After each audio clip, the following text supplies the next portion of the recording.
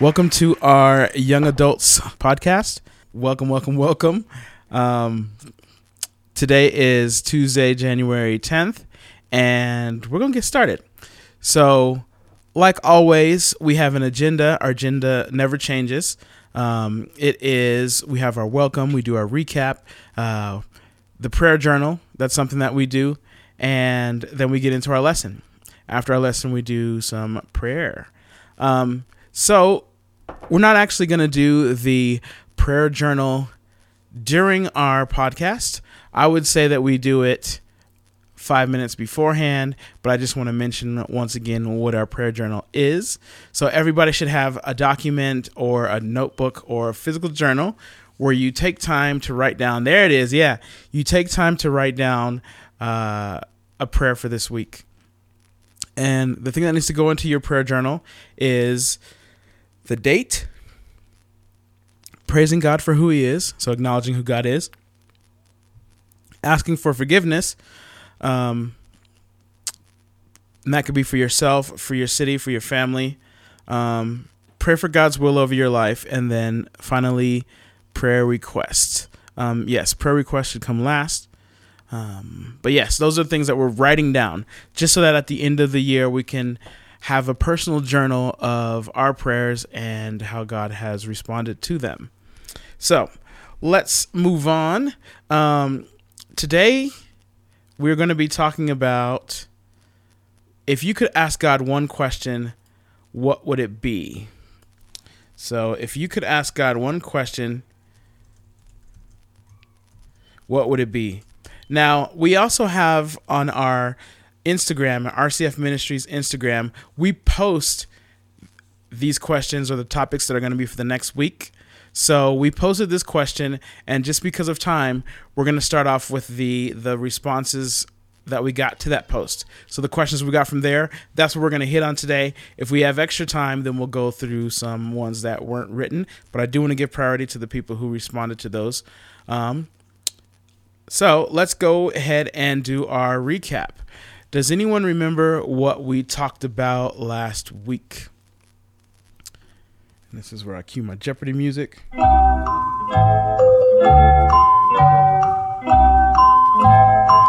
I wasn't here last week, so. Oh, okay. So I'll go ahead and pass. I'll give us a recap of what last week was. All right. So last week we talked about the importance of children, and we talked about not just kids as in children that go to church, but young Christians, and how important it is for us to reach out to those people who aren't exactly living like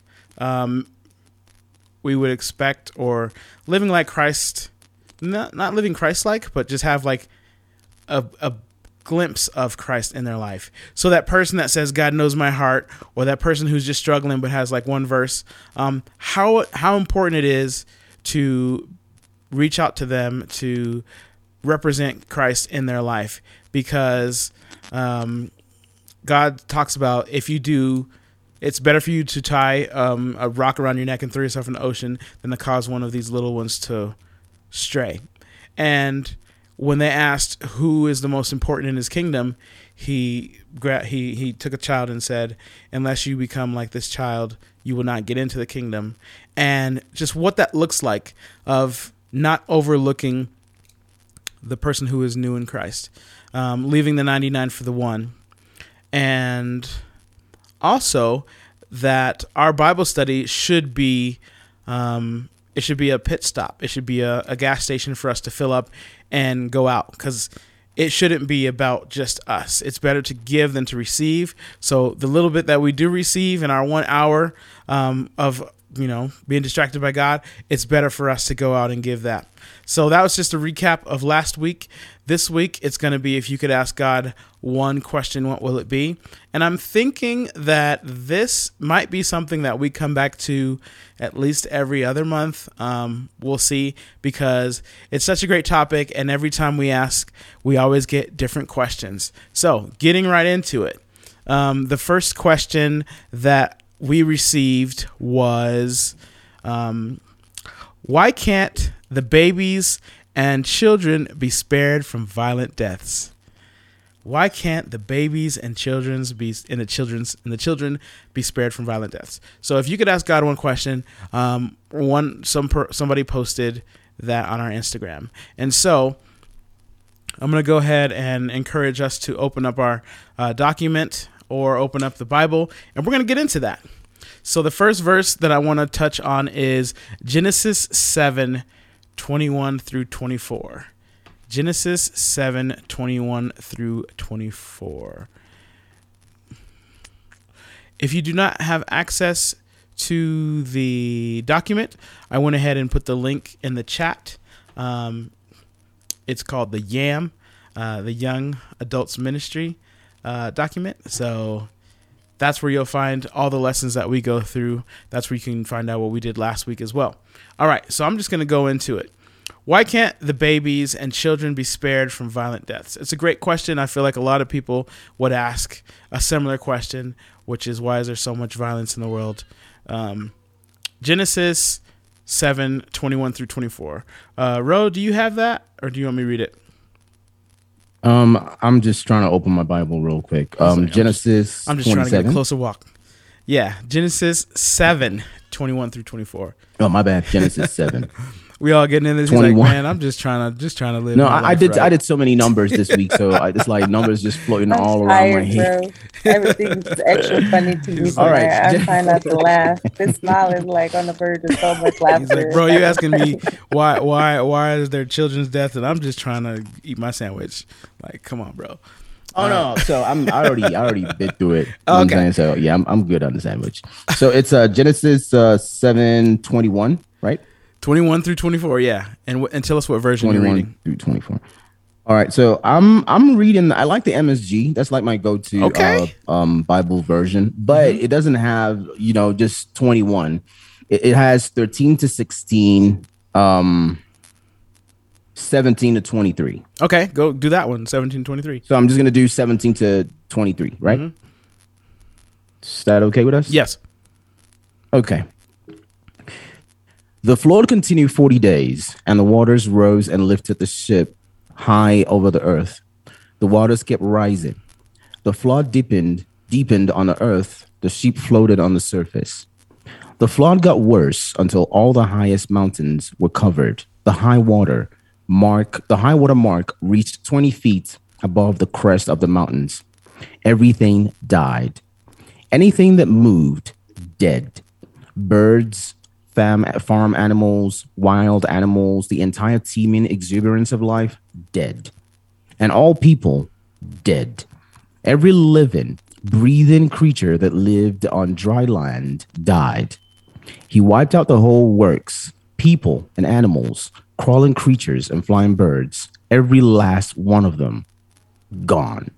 Only Noah and his family on the ship lived.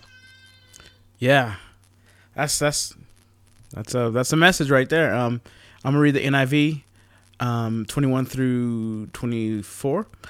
And all flesh died that moved on the earth, birds and cattle and beasts and every creeping thing that creeps on the earth, and every man, all in whose nostrils was the breath of the spirit of life. All that was on dry land died. So he destroyed all living things which were on the face of the ground, both man and cattle, creeping things and birds of the air. They were destroyed from earth.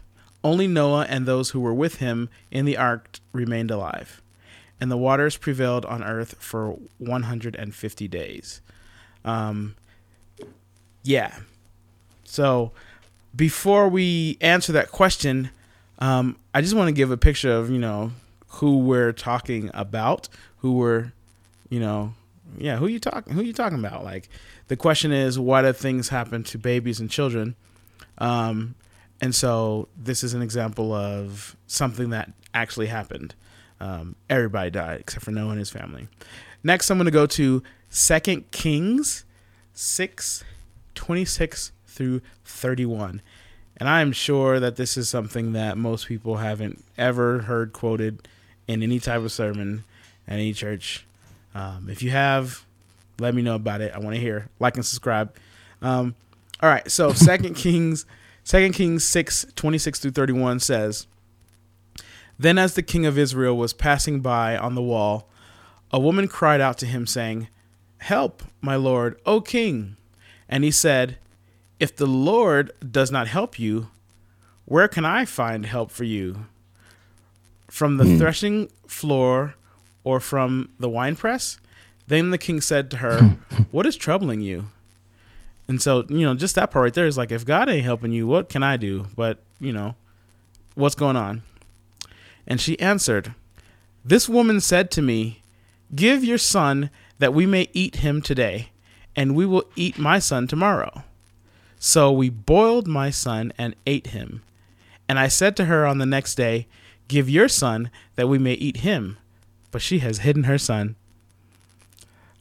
First time I heard that, I kind of just chuckled. I've actually heard that before. I've actually heard that being preached before. I chuckled just because I'm like, did you really think that she's going to give you her son? Like, we ate my son. But she it's, left, it's an and she- agreement, right? Where's the honor, man? they're eating their kids. God. And you can be like, "Where's the honor?" So I'm going to keep going. "Now it happened when the king heard the words from the woman that he tore his clothes, and as he passed by on the wall, the people looked, and there underneath he had a sackcloth on his body. Then he said, 'God do so to me, and more also, if the head of Elisha, the son of Shaphat, remains on him today.'" So just a note, sackcloth came to mean a garment made from such cloth, which was worn as a token of mourning by the Israelites. So the king is going around the wall to see the whole city, and somebody's yelling out, "Help me!" And he's like, "If God ain't helping you, what help can I do?" And she says, "I need you to help me because I'm looking for this woman who's hidden her son from me to eat," basically. And because we ate my son yesterday, and it's time for her, give up the neck bones. And he said, basically, "I am going to kill Elisha. Mark my words. If his head is still on his body at the end of this day, something's wrong." So who is Elisha? Elijah is a prophet. So these are, quote unquote, God's people mad at God's prophet and mad at basically the church. It's always good to know the situation of what's going on. I believe Elisha had prophesied years of famine until they got right. And during these years of famine, things got really tough to where people are eating their kids. This is in the Bible. Now, the reason I shared these two scriptures is to say, when God created man, this is a scripture I didn't put in here.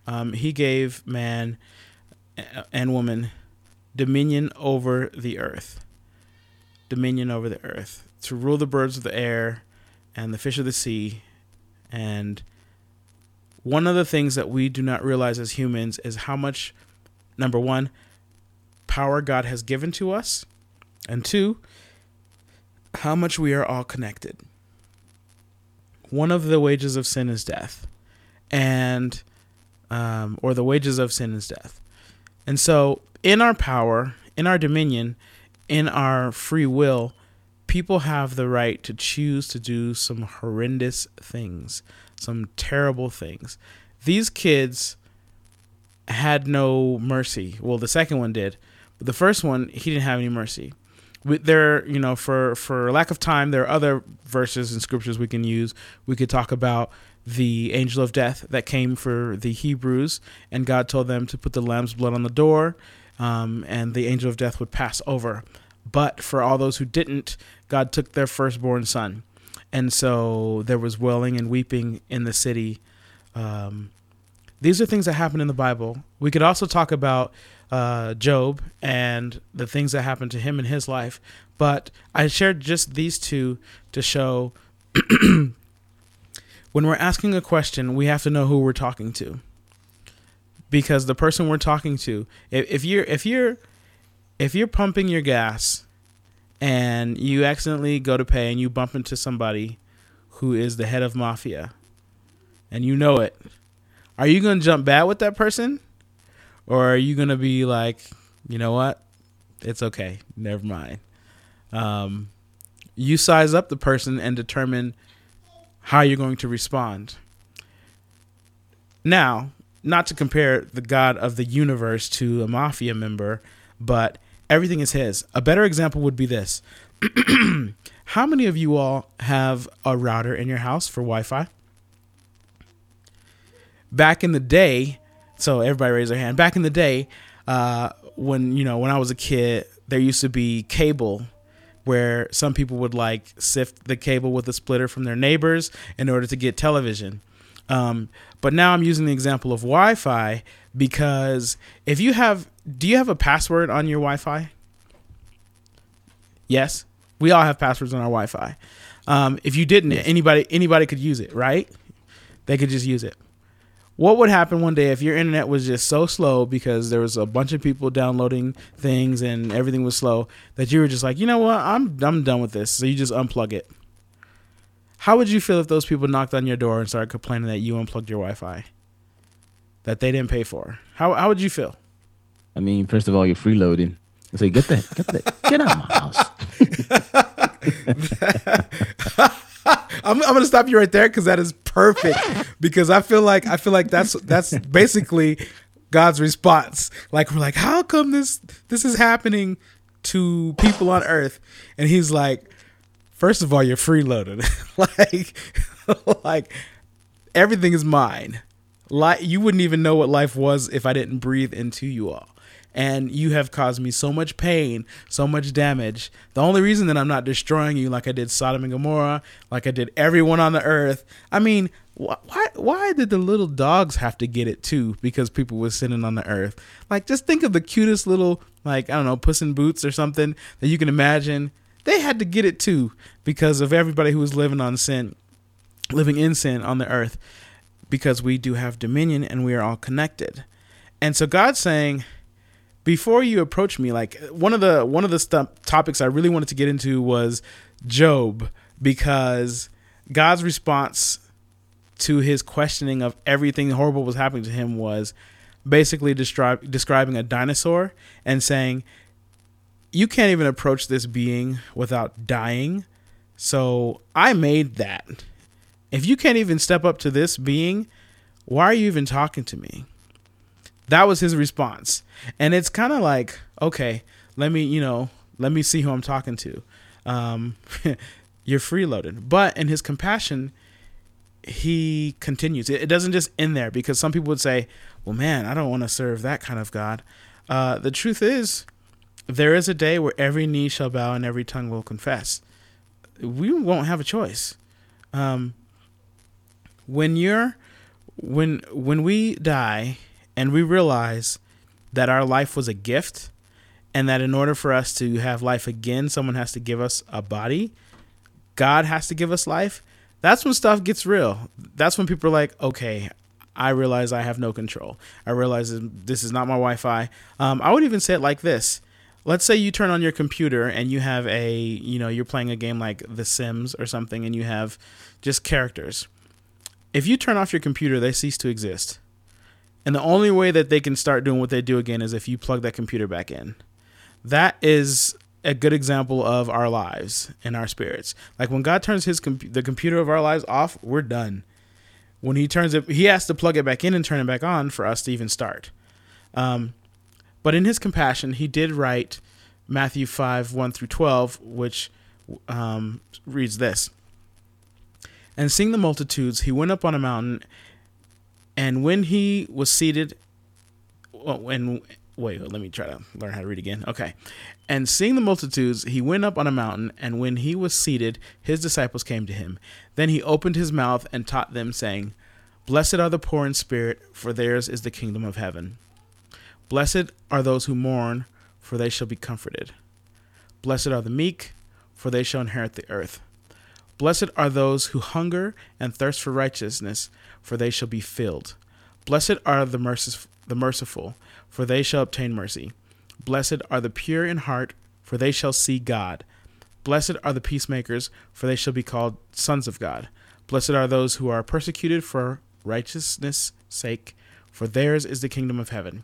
Blessed are you when they revile and persecute you and say all kinds of evil against you falsely for my sake.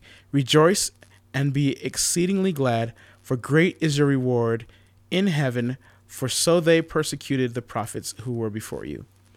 One of the things that we can only see is like being fish in a tank or being one of these simulated creatures on a computer. Imagine you being the owner of the computer and you have to unplug the computer because there's a lot of viruses. If you were something that was created to only live in that computer space and God pulled you out of the computer and made you a real person outside of the computer, how would you feel? One, you would be amazed that a computer even existed. Two, you would be amazed by the whole world outside of the Sims, outside of the computer. And three, would you still be worried about all the problems inside of the computer if God pulled you out of it and made you a different being outside of it? Think about that. What do you guys think? No. You'd be like, this is a whole new world. My whole world was just in this computer simulation, and now I'm in real life. So one of the things that God created the Bible for was to show us this is just to help you get out of this world that you know of. On the other side, there is a whole nother world and a whole nother dimension, which is my kingdom, that you have no idea about. And once you see it, you're not going to be worried about anything that was going on in the simulation. That leads to our next question, which was, God, could you show me what heaven looks like? All right. It's looking like me and you. Yeah. Can you show me what heaven looks like? This one, I didn't put scriptures on here because the answer is God will say, read Revelation, and read the second part of Jeremiah. And, there's some other books that get into it, because most people who have seen it in the Bible that are writing about it don't know how to describe it, because there are things that they have never seen before. I wrote that question. Yes, you did. I wrote that question from that like a whole perspective. question anyway. Yeah. I wrote it from that perspective, though. I want to see things that cannot be written in the Word. Mm-hmm. I want that firsthand experience. So myself. I will pray for you for that, because Yes. I got that once. Let me look forward to the afterlife, Lord, because I'm living beyond this vessel. I'm coming to you, Jesus. I actually, that happened to me once. And I'll share a little bit about that. But one of the reasons why it is the last book of the Bible, and just in certain parts, is because in our brains, there's this chemical called oxytocin, and it is released for various reasons. But one of those is happiness and joy. So when you have a plan to do something in your life, like you say, I want to be a homeowner, I want to be successful, and you tell people about your plans, a little bit You of mean serotonin. Yeah, there we go.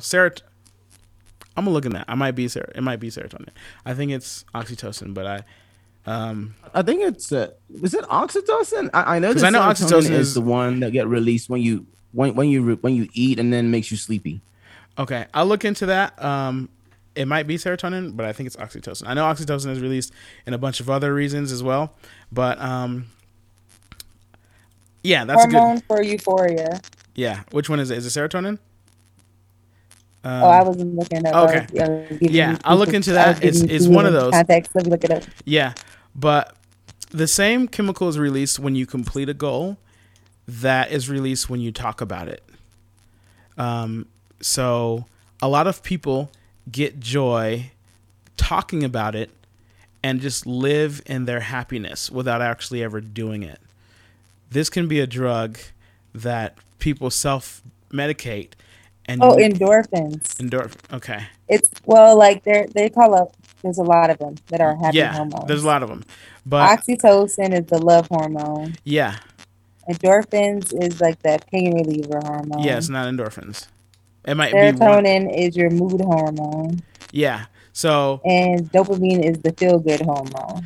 it might be a little bit dopamine. That probably is the one. I think it's I think I think it's dopamine. dopamine. We're gonna go with It that. should be yeah, it's dopamine. And the Scratch thing that. is, when you just share something or when you read something happy, Yeah, it's you can just dopamine. live off of that feeling and never actually complete it. Yeah. Drug addicts, the reason why dope got its name is because they can put this drug in them and then just go to a happy place or a place where they just feel a certain way that they never have to accomplish it. It's like a shortcut to a fantasy. So as Christians, we have to be careful not to fantasize about things that we can't see and forget about the person outside that we can see. It's very important for us to know, but realize He put the stuff that we need to get to heaven and to help other people get there. But don't just, some people are like, God, just take me now. I'm just gonna go and wait and wait on you. And he's like, man, I sent you to earth for a reason. There's so much that I want you to do. I don't want you to just go in your house and be living on the fantasy of seeing me one day that you forget to help other people. So that's why it's not mentioned too much, but I will share just a little bit about my personal dream.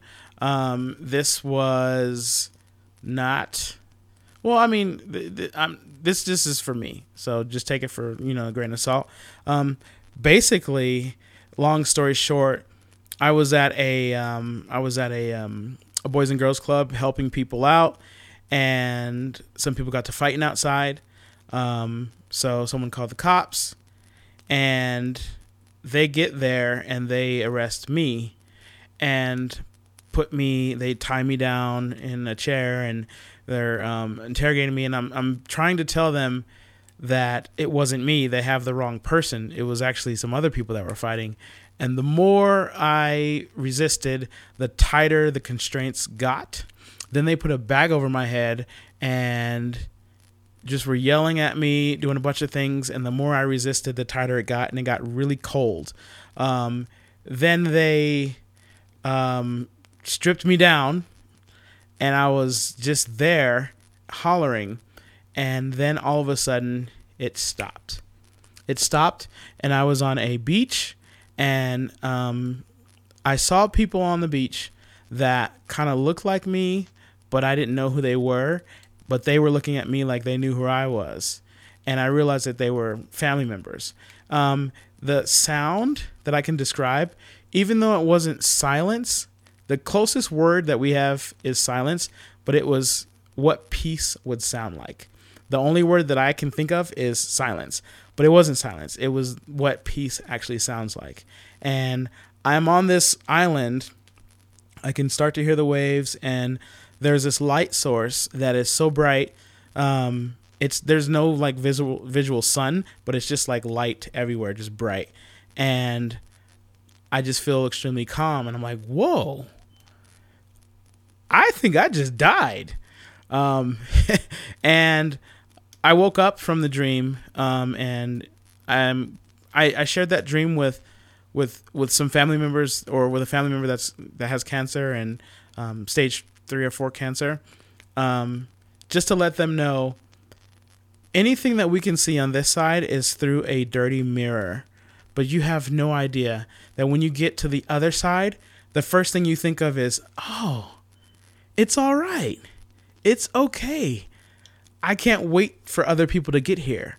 And the people that were there waiting for me knew who I was, but I didn't know who they were. And that was the image that God gave me, saying, you have no idea how peaceful it is and how wonderful it is on the other side. Because once you're there, and it's outside of time, but don't worry about that. What I need you to do is help get people to see who I am, because once you're there, the first thing you want to do is be like, oh, it's okay. Now let me just wait for people, but you got to cross over to it. I saw your hand raised, Ro. Oh yeah. I also just wanted to add that outlook of, you know, passing and crossing over is different if you are not saved. Yes. So it is you very you different. you got to be on a Very beach different. with perfect, you know, It's and the very word that different. you That described it vision is with is different. It's peace. very different. Exactly. The entire scenery is different. The Yeah. environment is different. You know, the feeling is different. What you hear is different. What you hear because you're saved and you're just, you know, an overall good person, at least you try to be, and God sees that you try to be.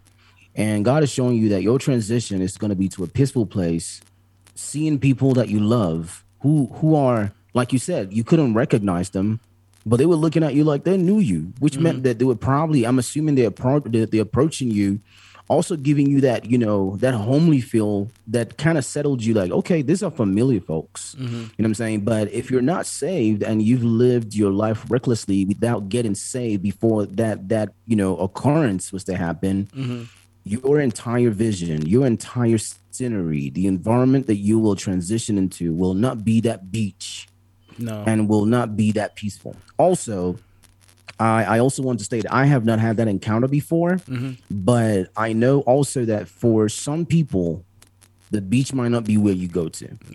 Yeah. It could be somewhere else. It could be something that is. It could be. It will be. I'm assuming it's going to be something that signifies peace in your life. It's going to be something that you're familiar with. That just for you signifies peace. Now, this significance might not be something you're actually aware or conscious of, but it's in that moment that you realize, oh, this is my definition of what peace is. But I just thought to put that out there that if you're not saved, don't think that you're gonna get you're not gonna get that same. You're not gonna be in that same scenery. Someone's not gonna greet you with some pina colada by the beach or whatever. No, it's not gonna be like no. In I fact, actually had the opposite spectrum dream. Like I actually had the non-believer dream, and it was not fun at all. I had a friend who we just asked him, you know, we were asking everybody, how'd you get saved? And he said, well, I got saved because I have a heart murmur and my heart would stop. And so they had to put this device in my chest that would, not me, but my friend talking, he said that basically sends an electric pulse to my heart to make it start again. But he said before he had that, he died.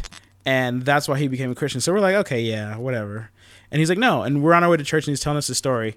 He's, you know, very young, in his late 20s, early 30s. And he said, this will happen.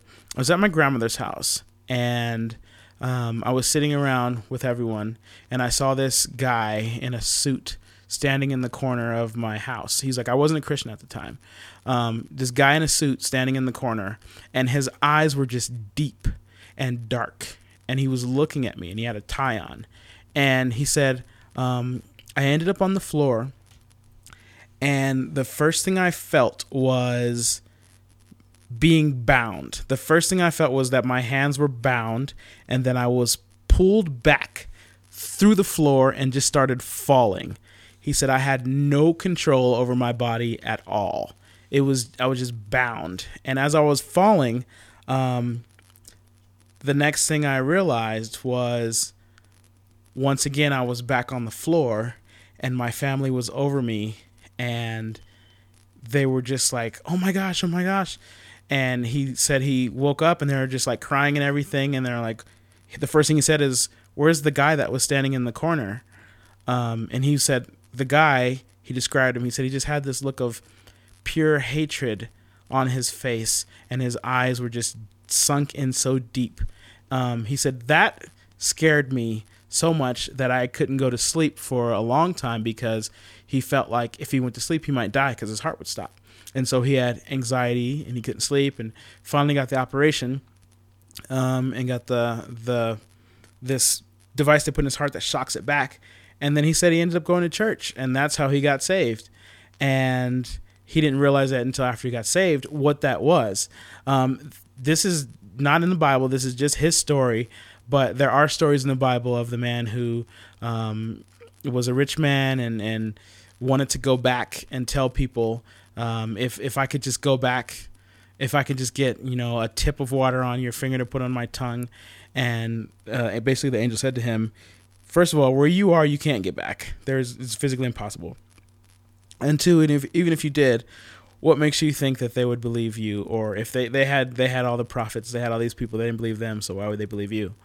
I wanted to share that because God doesn't want us to rule or to serve him out of fear. That's why another reason why when a third of the angels were cast out of heaven to earth, he didn't just destroy them, because if he would have just destroyed them, then all of the rest of heaven would have basically been afraid of him and been like, we have no choice. If we don't, he's going to destroy us. So he said, in love, I'm going to send them out because, go ahead, Ro, you had your hand raised. Because I was going to add to what you were saying about God not destroying the angels. Yeah. So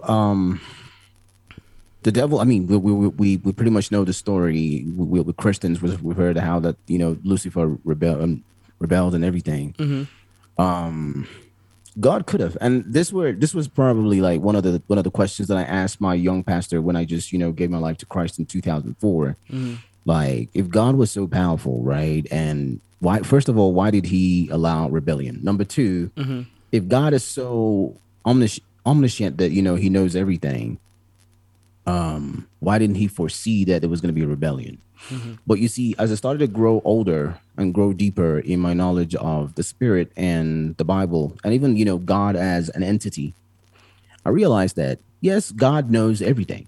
He's all knowing. He's all present. So when there was scheming, he knew about it. But guess what? And this also applies to all human life. And we as people, we think that we can outsmart God. But everything that you think you're outsmarting God with, God is outplaying you.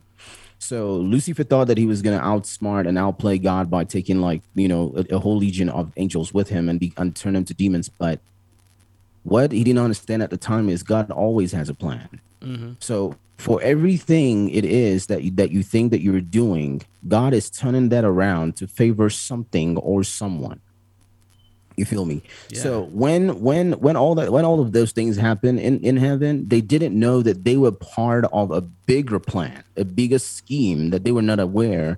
And that's God's superiority over every other being. You will not know God's plans. Mm-hmm. So if they thought they were doing, whatever it was that they were doing, and God could have destroyed them, but God is not a wasteful entity. And he says, I will not destroy this beautiful things that I created. I will use them for something greater. I will use this as a greater cause. So you want to go. All right, it's okay. But I got you. I have use for you. Yeah. I have use for you where I will use your deceit, your backstabbing to bless someone to worship me. That's true. And, just a random, not random, but just an interesting fact tidbit. People ask, if someone asks you how many disciples were there, do you guys know how many disciples there were? Come on, y'all. It's not a hard question. It's not a trick question. How many disciples did Jesus have? Yeah, I like the cricket. 12. 12 is incorrect. Actually, it was 13. Read your word. So it was a trick Dang, I question. was gonna say 13. Yeah. It was a trick question. It was a trick question. Womp womp. The reason it was 13 is because Judas had to be replaced. Yeah. Judas was. No, it's still 12. It's still 12. It was 12, but altogether there was 13. But when Judas died, they voted and got another one because it was important for them to go out, by twos and stuff. Who is they? Is they Jesus? No. Then it was 12. Oh no, What? it's not Jesus. No, his followers. I think his name was what was his name? Joseph or something? Joseph. But I'm saying the ones handpicked that were the original. Yeah, the one that was No, there were 12 disciples because there were 13 because Judas was replaced. So there was altogether there was 13. Anyway, I said 13 in my head because I was counting Jesus. Jesus. Completely different reasoning. The word Christian means Christ-like or a little Christ. So he couldn't be a little version of himself. So Jesus was never a Christian. Yeah. So moving on. On my watch, we've been going for 40 minutes. So we got if you guys are cool with it, we got like 20 minutes more from when we started.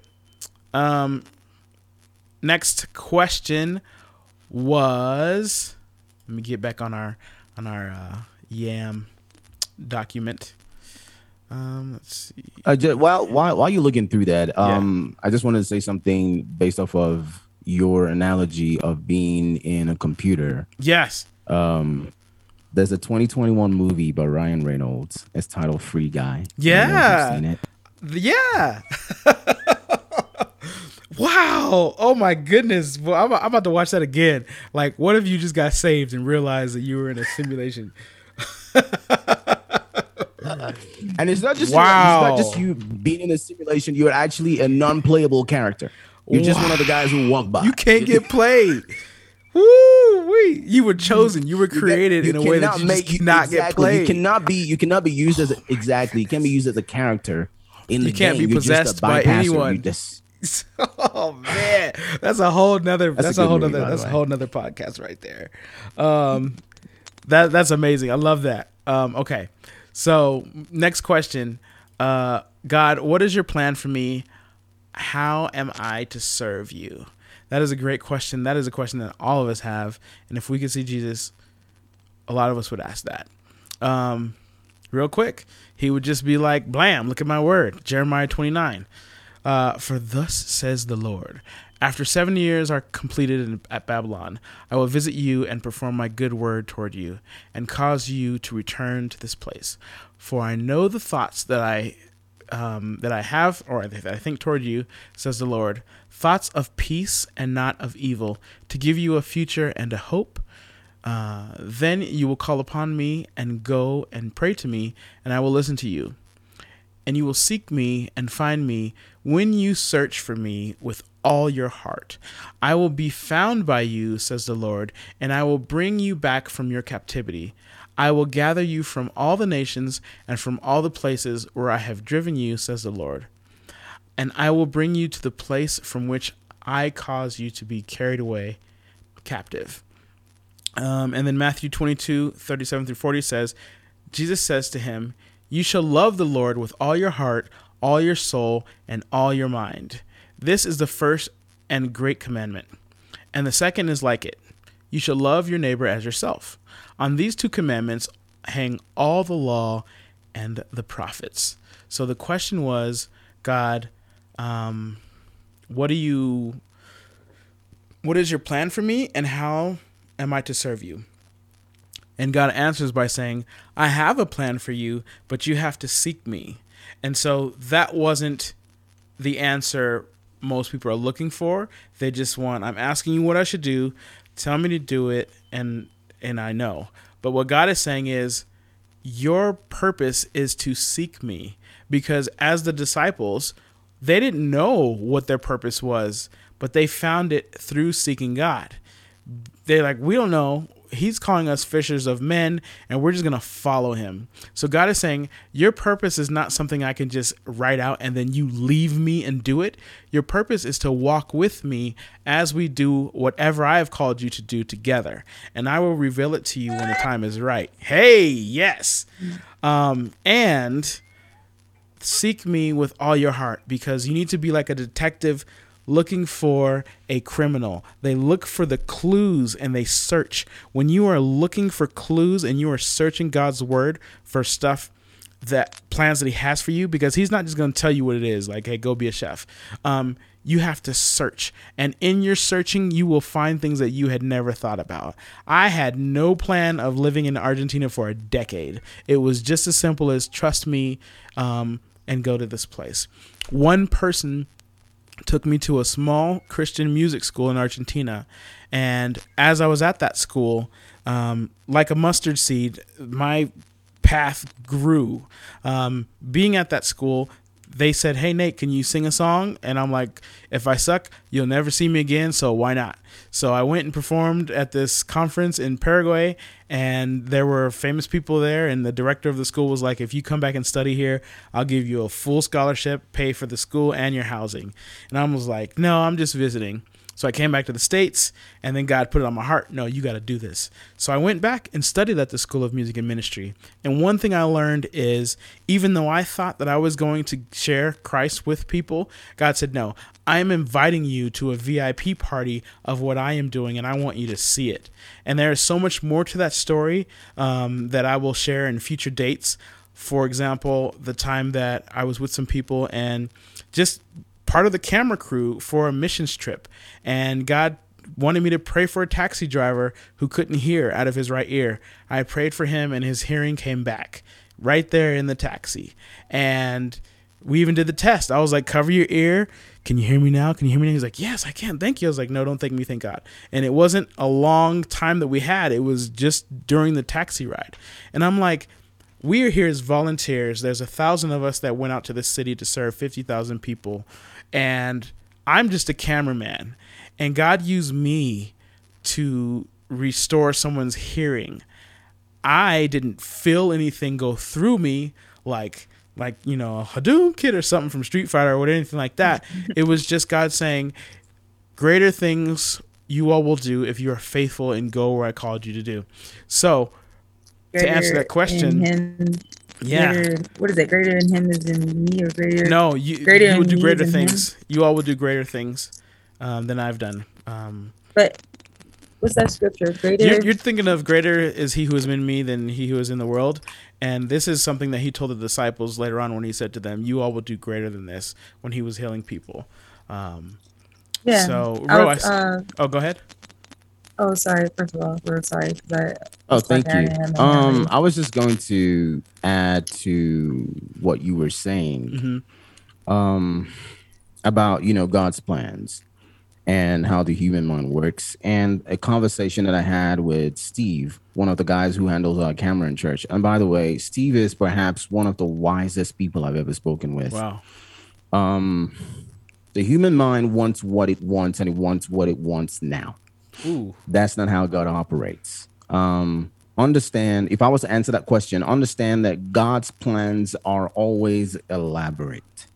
Now, elaborate can be simple. So let's cast our minds from what the dictionary, explains as elaborate, because it makes it look like it's something big. Sometimes God's plan is just as simple as walking into someone's life, but it's as simple as that. But the ripple effect is always elaborate. It's always so. God is the only person who knows all that detail. So God cannot literally tell you, "Oh, this is my plan for you. You're going to be the president of the United States." No, He will have to, pass you through a couple of processes for you to get to the finished product of president of the United States. Now, that's been said. Another thing that's important, which was something you mentioned about the disciples, was you didn't use the word, but surrender. Hey. Surrender. Most of the times, God has a plan. We fight it. We fight it unconsciously, and sometimes it's even conscious. We just fight it. Oh, this is what my mind is telling me, but this is what I want to do. Okay. Now, that takes me to the conversation that I had with Steve a couple of months ago. I don't remember what it was that we were at, but I was with Steve. And Nate knows Steve. I don't think Hope knows Steve. Eddie knows Steve as well, but awesome guy, wise guy. And he told me, I think it was the men's meeting. It was the first time I went to the men's meeting, and they were planning to go to the retreat. And he talked to me. I don't remember what we're talking about, but he mentioned 3 things that he had to surrender. They stuck with me. 3 things. Surrender of will, which he said was the toughest for him. Surrender of mind, and surrender of body. So I think the body he said was... Repeat those again. That was good. Surrender of body, surrender of mind, surrender of will. Those are the 3 things that he had to surrender. And the surrender of will was the toughest one for him. That's stuck. Steve is an old guy. So by nature, because of my African nature, old people are supposed to be wise. But Steve has proven to me that he's not just an old guy who's supposed to be wise. He's actually literally wise. And those things stuck to me because I'm thinking at some point, I'm going to be Steve's age. Will I be able to say to younger people that I have, at a point in my life, gone through this 3 process of surrender? I doubt it. I'm stubborn. I haven't. But then I'm looking at Steve. Right now. I'm looking at Steve, and there's this peaceful aura about Steve to where, I mean, you know this guy, right? It's Yeah. Nate. There's this peaceful aura around Steve that he doesn't stress. And I'm looking at him like, okay, if this guy's telling me he had to make this surrender, that he had to go through this process of surrender, I might give it a try. Haven't done any, but it's in my mind. I'm going to do it. But my point is this. God has a plan for you. You might need to go through this 3 process of surrender to get to, the final destination that God has taken you through your plan. So God is not going to come and lay it on your lap and say, yes, I want you to be this, or this is my plan for you. You're going to be the greatest chef in the world. No, you have to pass through a process. And because God is a spiritual being, that process you might not be aware of. But if you surrender and you continue to use his guide, his manual, which is the Bible, and stay upright and just do the right things, then God's plans will manifest in your life. That's it. Wow. Hope you had something you want to say. I gotta snap after that one. Yeah, it was just piggybacking off of what both of you guys were basically trying to say. But you can say it in so many ways. I can do all things through Christ who strengthens me, and then greater he is in me than is in this world. Basically, like, God is like the connector for things that are happening. And when we subject ourselves to his will, as Ro just talked about the 3 forms of surrender, then we embrace, I think, the best discovery and the best versions of ourselves as planned by his design for us in the first place. It's like owning up to the fact that you have a story written already by somebody and you're just here to read about it. And you're embracing each and every page, each and every word, each and every line, each and every chapter, and until you get to the finish line. But your destination and journey in reading that book, it ain't no light work. We're talking about a novel, pages upon pages upon pages.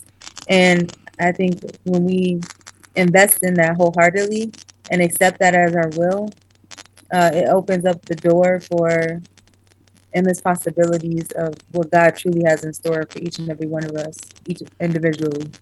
Hey, and that leads. I think the Bible verse that. Oh, okay. No, go ahead. I think the Bible verse that Nate was trying to mention was John 14:12. I'm not going to use MSG. Let me use NIV. Very truly, I tell you, whoever believes in me will do the works I have been doing, and they will do even greater things than these, because I am going to the Father. That's what you. That was the one, right? Yeah. Okay. That's the one I saw with my own eyes when I prayed for this man and his hearing came back. I was like, whoa. I had my camera with me. I had a backpack. We were in the middle of nowhere, and I was like, we got to do this prayer really quick because we got to get moving. That's what I saw, and I was like, wow. And the Bible is a testament to that. Think of all the great things a lot of people who have been chosen by God have done that man physically find impossible to do. That's a true testament to the greater is he that is in me than is in this world. I can do all things through Christ who strengthens me. God literally is a testament to the power that he wants to bestow upon us in acting as his descendants and his ambassadors so that other people can unlock this thing called salvation. Hey, and this thing it's just a little taste of God. But if you get to see Moses part the Red Sea, like, whoa, bro, like, what else is there God has in store? Endless possibilities. That's what's dope about Jesus. Hey, I'm just saying, like, they was walking for 40 years and their like Timbs didn't mess up. Like, they had the same shoes. I lived that. You know, that was another. The last 40 years. That was another testimony that happened to me when I was in Argentina.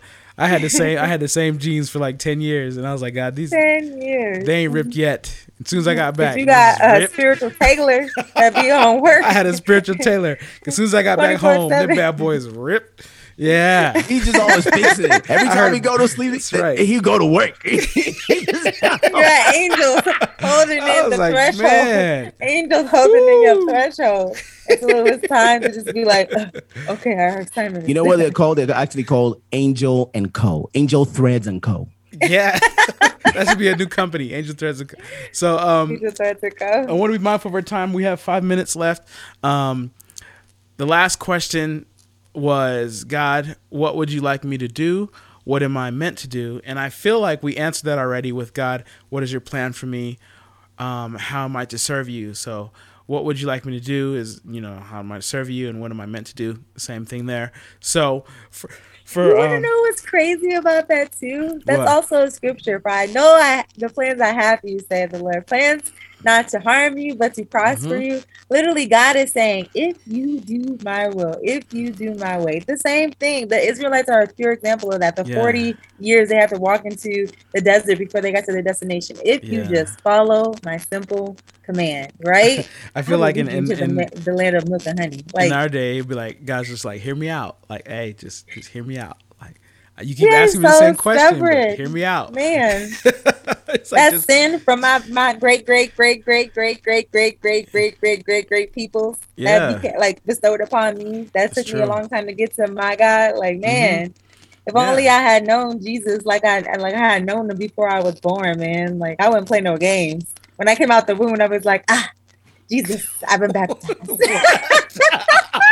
What? You see this yo stack on me? It's living water. I watched my daughter's birth, and she didn't say none of that. Listen. If I had known you, I'm putting this out there. Lord, you listening? If I had known you, Jesus, you know what's crazy? As soon as I came out the womb, that's my baptism right there. You know what's crazy? Even people like Hope, who were like really, really, really stubborn when they were when they were kids. Don't hold back. They be giving the folks a tough time. Don't hold back. Oh my goodness! I'm just saying, it's not a game, Jesus. If I had known you when I should have known you, Lord. Let me tell you. My daughter, when she was born, but you know now, right? And you make it the best of it. I feel like I wasted years though. Like, man, imagine if I knew him at day one, Lord. I would have came out being like, so understand this hope. I think with God there's nothing like waste. With God, there is no wastage. Everything has a purpose and a repurpose and a repurpose. You know what I'm saying? So you had to do all that time, in the wilderness to get here, to recognize that the wilderness is not where you want to be. Yeah, it's a disingenuous notion because it's just like to know God is to know life without God. So I had to get to this point in order to understand who he is. I had to see what life was like without him. So it's a disingenuous notion, but I'm just saying like, oh man, like if I could be that person that just had, I'm basically asking to be Jesus, which is like impossible because he was the only one that probably came out the womb like that. But it's just like, I just feel really blessed to know God, and I don't really even know him like I should, but just to have a little taste of who he is. She's like, I don't know you like it's that, so sweet. It's so sweet, man. It's just so sweet. I would say this. That phrase made it into our notes. It's going to live forever in our notes. To know God is to know life without God. That is definitely going to be a quote that lives in our, hey, I might even get it on a t-shirt, in our Life Threads and Company. So we got 2 minutes left. I'm about to go incorporate that right now. Bro. I thought it was Angels and Co. Oh yeah, Angels and Co. Life Threads and Company. Angel Threads and Co. You gotta put the threads in there, guys. Come on, guys. Angel Threads and Company and Co. All right. I'm really about to go incorporate these names, man. This is good stuff. Prayer request. What prayer request do we have? I'm gonna say, I pray for increase. Jabez. I want more people to be connected to this because we're having a good time over here. And good thing is it's recorded so people can listen to it. But this is I haven't really been in a Bible study that has had this type of dynamic.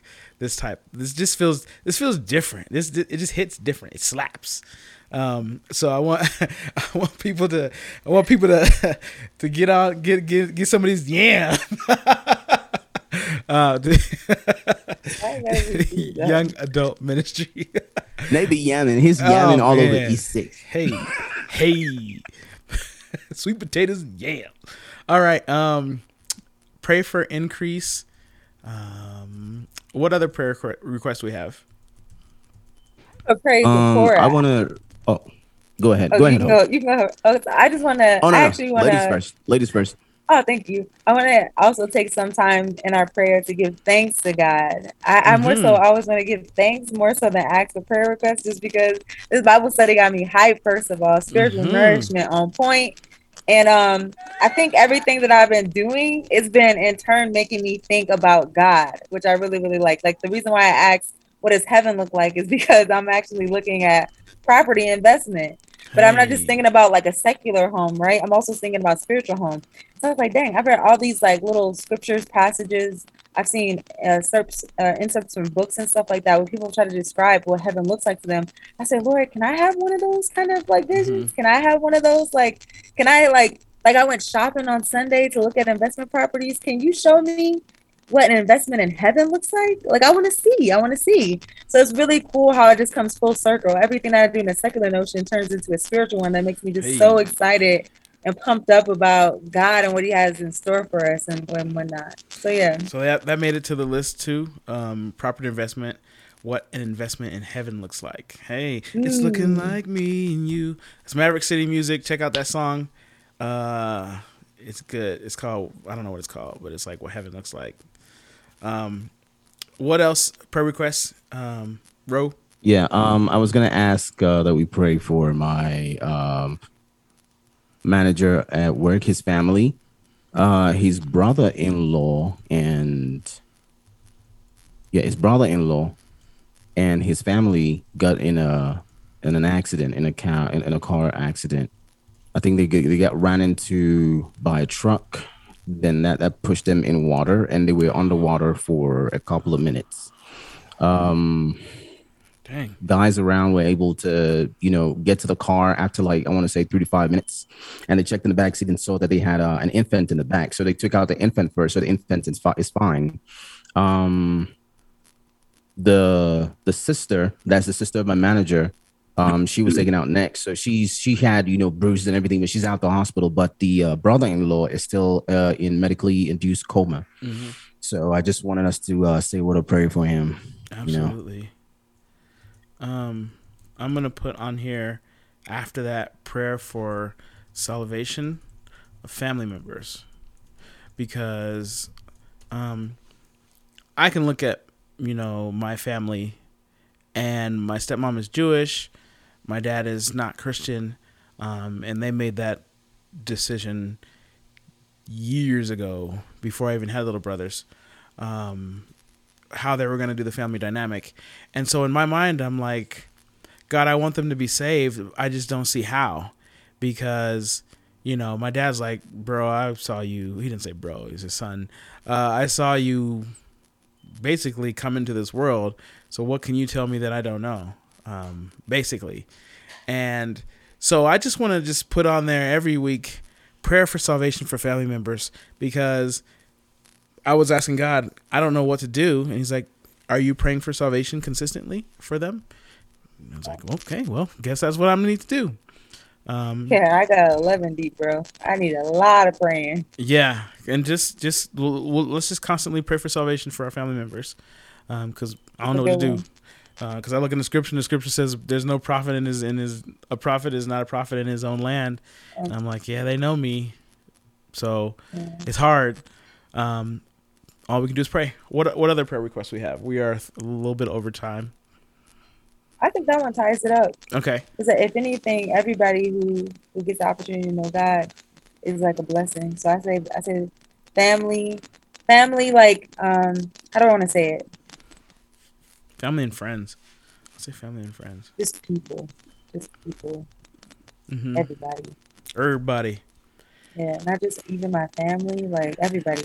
Everybody in the club getting prayed for. Everybody get the chance to know God more. And hopefully that leads to their salvation. Everybody, I guess, ain't going to make it to heaven, but to know God. I mean, it's real talk. Hey, it's tight, but it's right. Like, Lord, I know everybody going to make it. Is that wrong to say? Is that wrong to go to heaven? Jesus looked Some at people are on a warpath against God, Jesus looked at people in the eye. He looked at someone in the face and said, you are the son of, you're just like your father, the devil. And I was like, good, like, ouch.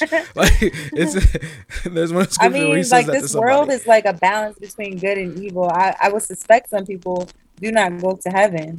But that I'm not putting that into the universe, God. I'm just going by what I see. I'm just going by what I see and what I hear. You know, like I'm not speaking on it. I'm not like wishing that on. It's true. Oh, another thing I wanted to mention. You know what I'm saying? I do. Another thing I wanted to say. God has patience. So when we're asking to go to the original question, why do these evil things happen to kids and everybody? God has patience. There's a scripture that talks about not sifting all of the wheat, not taking the weeds out, because if he sends his angels to cut, it might cut down some of the wheat with the weeds, and he's just waiting until the end to get them all up. So he has patience, and there's many scriptures where it says, "Vengeance is the Lord's," and don't worry because he's gonna handle it. So we gotta trust in God, trust him with all your heart. I'm going to pray for us because we are 6 minutes over from when we started. And let's do this. And Lord, forgive me. I want everybody to go to heaven. I just want to put that out. Hey, I do too. When I was younger, I'm real talk. There was a time when I used to pray for the devil because I wanted everybody to get saved. And I was like, let's pray for him. And I got a little older and a little wiser and was like, yeah, you need to stop doing that. Pray for people. Pray for people who are on this, pray for humans and animals too. All right. Ro, did you want to, or Hope, did either one of you want to pray us out today? If you do, I will post the 4 topics. They're on our document, but I'll post them in the chat. Or do you want me to do it this week? I can pray. Okay. Father God, in the name of Jesus, I pray you move by your Holy Spirit, Lord. I want to first of all thank you for allowing us to gather in this place where like-minded, spiritual, anointing people can come and cherish the fruits of your word and embellishing them from one perspective to another in unison and in accord. Thank you, God, because I really, truly feel spiritual nourishment in my soul. And that just means the fruit of the vine exists within this group. So I thank you for that, Jesus. I want to take this opportunity to pray for people. So let's talk about increase. Let us allow our voices to carry on to the hearts and minds of others, specifically non-believers, because the destination and the journey is for everybody to reach their salvation. We don't want to just be the children walking in Christ. We also want to herd in that one sheep that's away from the 99. So let us increase in our population and people within this group so that more like-minded individuals can be among in your presence, Lord. And then let's take opportunity to once again break bread and give thanks to you, Father God, for all that you do, for all that you are. We sincerely, from the bottom of our hearts, appreciate how each and every one of us have a testimony that has come full circle and as to why we believe, why we carry the faith, and why we want to pass the torch on so that others can know that I am that I am. You are that you are, Father God. And that as real as you are to each and every one of us, let everyone else's eyes see in a spiritual realm and not a secular one, how good it is on the other side, how good it is to tap into your spiritual soul. Let us be able to reflect that to you, Lord. Reflect that from you onto them, Lord. And then maybe continue to have spiritual nourishment in other ways, not just the gathering of these Bible studies, but in our own personal, individual time when we commune with you, when we commune with loved ones, and when we commune on our destination and journeys to help other people become saved. I want to pray for the manager at Rose's job. What a tragedy to hear such a devastating incident, Father God. But we know that if there is one person who can heal, anoint, and save better than anybody else, it's you. We don't just trust man. We trust the God that works on man, through man, and with man. So we ask that you send anointing angels exponentially to just gather around that family, that household, and even the doctors and the nurses that are in the medical facility right now trying to touch the induced brother-in-law who's in a coma, Father God. Be that medical team in a spiritual sense that helps guide man into saving this family. We bring that to our congregation and our group as a prayer to uphold that family and let them get back to living just a healthy, happy life. And then last but not least, we just want to pray for salvation of family members and friends and for people alike. And understanding that we are fools without you, Lord, and understanding that there's no true life without you, God, and understanding that we are nothing without you, Father God. We understand the importance of our salvation, and we bring that to our communion today, Father God, to ask that you help us be that light to our family members, be that light to our loved ones, be that light to our friends, and be that light to that stranger, to pull them out of their dark despair and let them know that in Christ Jesus, you have grace, you have mercy, and you have a hope for a brighter future that says, yes, I've made mistakes, but I'm not worthless. Yes, I mess up from time to time, but that doesn't mean that I'm a complete failure. Yes, I'm still learning, but there's a possibility for me to learn in a way in which all is well. And I won't be bound to the chains of my sin and transgressions that keep me from wanting to push forward and pursue all that God has promised to me in terms of prosperity, in terms of peace, in terms of hope, in terms of joy, in terms of that fruit of the vine, Lord. We want to give that future, that spiritual awakening to those who lack it, to the non-believers, and whatever their faces look like. Whether it's a family, whether it's a friend, whether it's a stranger, we want to be that light to shine on them and be like, you are somebody. Not just in a secular sense, not just in a secular notion, but in a spiritual sense. You have a purpose, you have a calling, and you are somebody. You are a child of God. Let us bestow that upon them in a way in which they can receive it, so they can walk fruitfully like we have done towards our salvation. We give you thanks and we give you praise, Jesus, and we give you all the glory and honor forever and ever, Lord. Amen. Amen.